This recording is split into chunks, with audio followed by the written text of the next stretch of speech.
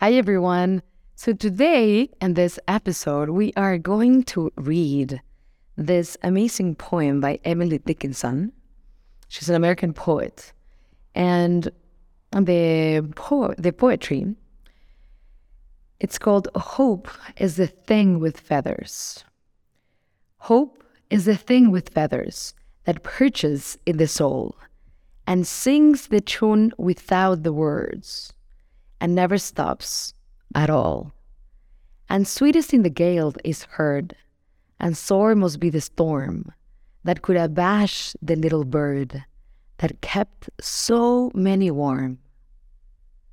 I've heard it in the chilliest land and on the strangest sea, yet never in extremity it asked a crumb of me.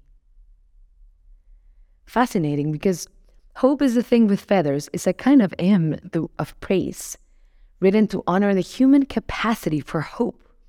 Using extended metaphor, the poem portrays hope as a bird that lives within the human soul. This bird sings come rain or shine, gale or storm, good times or bad times. The poem argues that a hope is miraculous and almost impossible to defeat. Furthermore, hope never asks for anything in return. It costs nothing for people to maintain hope. By extension, then, hope is the thing with feathers. Implores its readers to make good use of hope and to see it as an essential, deeply valuable part of themselves. So the poem begins by establishing its key metaphor, that hope is a bird, and then it tells the reader more about this bird, adding detail before showing it in different situations.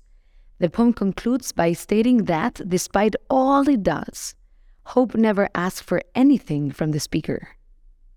Overall, then, the poem turns hope into a vivid imagined character in order to show how important it is, both to individuals and to humanity as a whole. I'm going to read it again now that you have a little bit of context about, the interpretation of this poem.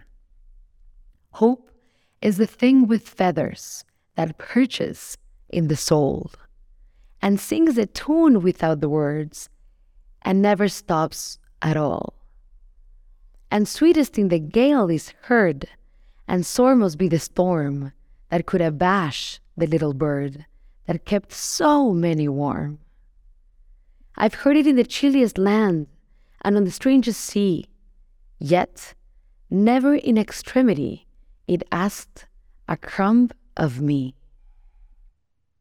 I hope you enjoyed this poem very much. I love this relationship with hope and human beings so much. Thank you for tuning up. Want to keep the conversation going? Luan, the world's first emotional museum, designed a global online experience to inspire and explore.